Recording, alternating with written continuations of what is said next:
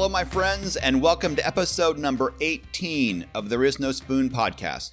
As per usual, my name is Steven, and your mission, if you choose to accept it yet again, or perhaps for the very first time, is to join me for a sushi-sized deep dive into a topic loosely based around the concept of moving beyond one's personal psychology, all those ancient, worn-out stories you keep telling yourself, waking up to the origin of your internal experience of life, and then creating whatever cool shit in the world that your little heart desires. Now that may seem like a bold statement, and indeed it is. And it may seem to move from simply bold to utter balderdash. That's a great word, isn't it? Haven't heard it in a while, I bet. Side note, long before balderdash meant nonsensical, it meant a disgusting cocktail. Who knew? But now you do. But I digress. As I was saying, it may seem a bit bold when we confirm the topic and title of this here particular episode, the spiritual aspects of naked yoga. Yep, there will be nudity, but as this is just an auditory relationship, you can exercise your autonomy and disrobe, or not, to your current comfort level. Naked yoga is a hot new trend, at least among trendy folks in trendy parts of the US. At least that's the word on the street. Now, in my never-ending quest to be part of the trendy crowd, I decided to go straight from no yoga and jump right into naked yoga. Sure, I could have at least tried out a couple of the more traditional classes where your fellow peeps have their naughty bits covered, but screw the middleman. I decided to go balls out. You may have many questions, such as, why would anyone choose to do naked yoga? Is naked yoga just code for orgy? When does everybody strip down? Do the gospel pipes and Winnebagos just flop around everywhere? And finally, and perhaps most importantly, should you make an anal bleaching appointment before your first class? Fear not, for I had these same questions and more, and attended several naked yoga classes from 2 different studios to find out. Now, before we take our proverbial clothes off and get busy, perhaps a few side notes are in order. Side note number 1, there is nothing new about naked yoga. As a matter of fact, yogis have been giving the gods the brown eye and downward-facing dog since the ancient times. This was especially prominent in the practice of Nagna yoga. Sure, the more puritanical countries have influenced their peeps to cover their junk, but that's not necessarily keeping true to the spirit of yoga. And side note number 2, the postures themselves are not yoga. It may come as a surprise, but as I mentioned, I personally hadn't done any yoga prior to my foray into naked yoga. But actually, that's not totally accurate. I've been doing yoga now for almost 3 decades, just not the physical postures or the asanas. So you might be thinking, what the hell do I mean? Despite what many people throughout the US and Europe may think, yoga is not just twisting yourself into a pretzel or doing headstands. As a matter of fact, the asanas are actually a very small percentage of what constitutes the 8-limb system of yoga. Technically speaking, I suppose it's 1/8.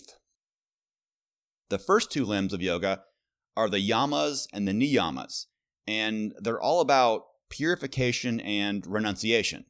Things like compassion, truthfulness, non-stealing, sense control, and non-possessiveness, and then discipline, contentment, self-study, and spirituality.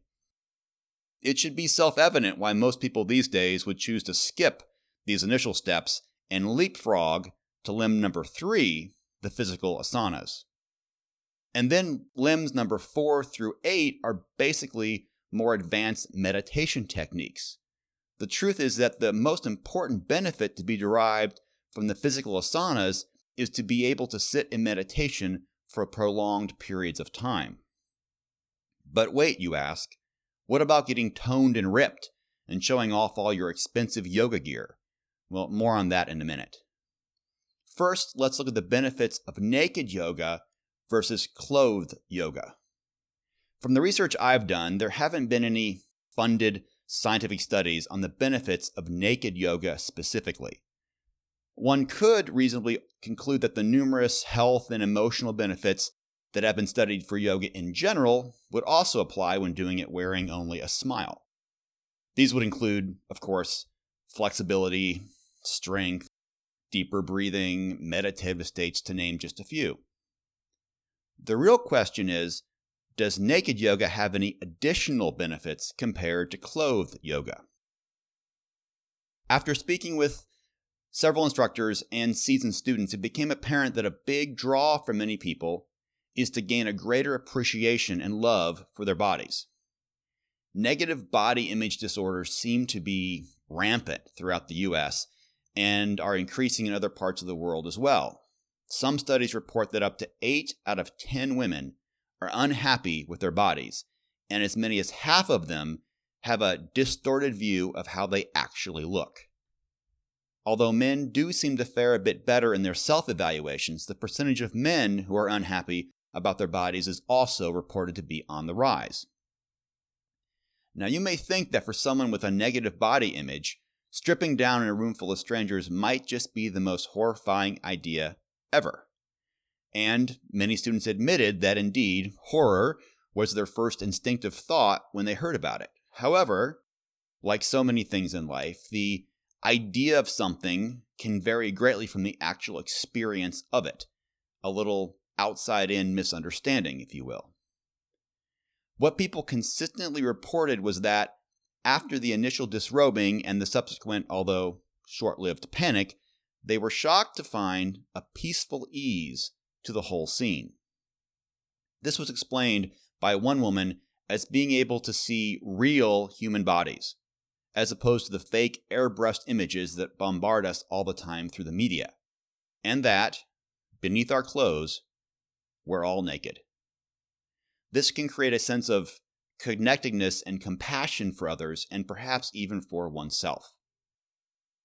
There's no shortage of yoga poses that, when done in the buff, leave you feeling exposed. And I imagine this could be a good thing, because when you can perform the happy baby pose in a room full of people, naked, and not give a shit, well, then you own your body. Rock on. I believe this speaks to the differentiation that I make, not that it's at all an official or definitive distinction, between awareness and self-consciousness. As one's level of awareness increases, as your understanding about your human internal experience deepens, you gain a sense of connectedness to other people and the world around you. On the other foot, to be self-conscious, that is to be focused on your little s self, if you like, is to be comparing yourself to others, to constantly be asking the question, how am I doing? I'd like to talk about the freedom of naked yoga. Apart from any body image issues, naked yoga does seem to offer an overall sense of freedom. As I mentioned, I started with naked yoga, but then I attended several clothed yoga classes so I could experience the difference, if any. In order to be as consistent as possible, I went to classes taught by the same two instructors who led the naked yoga classes. It seems that many yoga teachers hold classes at several different studios throughout the city, with only a handful allowing naked yoga. As I report back from the field, I've got to tell you that I did feel a greater sense of openness and freedom sans clothing. It's challenging to put this subjective feeling into words, but it was pronounced and, I guess I'd say, refreshing. There's also an anti-materialism element of naked yoga, and that was my personal draw to naked yoga, the aspect of anti-materialism inherent in nude activities in general and in spiritual pursuits in particular. Nakedness has a long history in some of the ascetic traditions of various world traditions. And during my graduate studies in comparative religions, I became enthralled with Jainism. What initially intrigued me was their extreme stance on ahimsa, or nonviolence. Later, I came to appreciate their ascetic practices both because of their diligent stance as well as the deep spiritual meaning and significance underlying them. Still to this day, in some parts of the world, if you see a dude wandering around naked with no possessions, there's a chance that he's a sadhu, one who has renounced the material world for spiritual pursuits. This is a path that I greatly respect, although I've come to believe isn't absolutely necessary. But I'm often wrong about most things, so the jury is still out. If you haven't noticed, yoga has become big business in first world countries. In the US alone, one study found that Americans spend over $16 billion, with a freaking B, dollars a year on yoga classes, clothing, and gear. And since we're talking about naked yoga, let's focus on the clothing element for a moment. From what experienced yoginis tell me, it's commonplace for women in particular to wear $200 to $300 worth of specialty yoga clothing to a group class, and many of them have several such outfits. Designer labels abound, the most inane being Lululemon. Lulu is so easy to pick on, not only because they're one of the biggest and most overpriced, but also because, despite their brilliant marketing, they're probably the least yoga-like company on the planet. Now, I'm not one for ranting, or so I tell myself, so if you're interested as to why I'm shitting on Lulu, do a bit of Googling for Lulu and child labor sweatshops, Lulu, racist humor in the naming of the company, and Lulu and their obsession with Atlas Shrugged, just to get you started. For many people, their style and choice of clothing is just signaling, or a way to differentiate themselves from others. Differentiation is a method of further solidifying the illusion of separation between other people and all of nature. Clothes make the man, or woman, so they say. So, what is left when all the clothes are forsaken? Remember, we're all naked under our clothes. Oh, it just occurred to me that I might have missed directly answering some of my initial questions, so here goes. Why would anyone choose to do naked yoga? I think I covered that one. Is naked yoga just code for an orgy? Well, not in my experience, but you never know, so do your research and your mileage may vary. When do you strip down? Well, everyone got naked at the beginning of class when the instructor said, okay, let's get naked. Do the gospel pipes and Winnebagos just flop around everywhere? Yep, in some poses more than others. And finally, should you make an annual bleaching appointment before your first class? Well, that one is optional.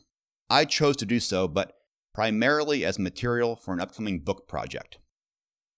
And that, believe it or not, is a wrap for this episode and for the first season of There Is No Spoon podcast. It's been a blast. At least it has been for me, and I do hope the feeling is at least partially mutual.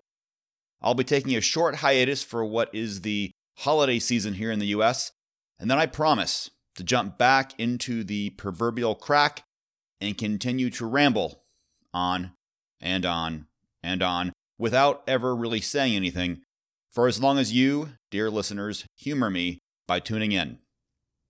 Until next time, namaste, which means the buck-naked divinity within me recognizes the naked she-devil in you, or something like that. And, of course, there is no spoon. It's not spoons that bend, it's you. Be swell and stay bendy, my friends.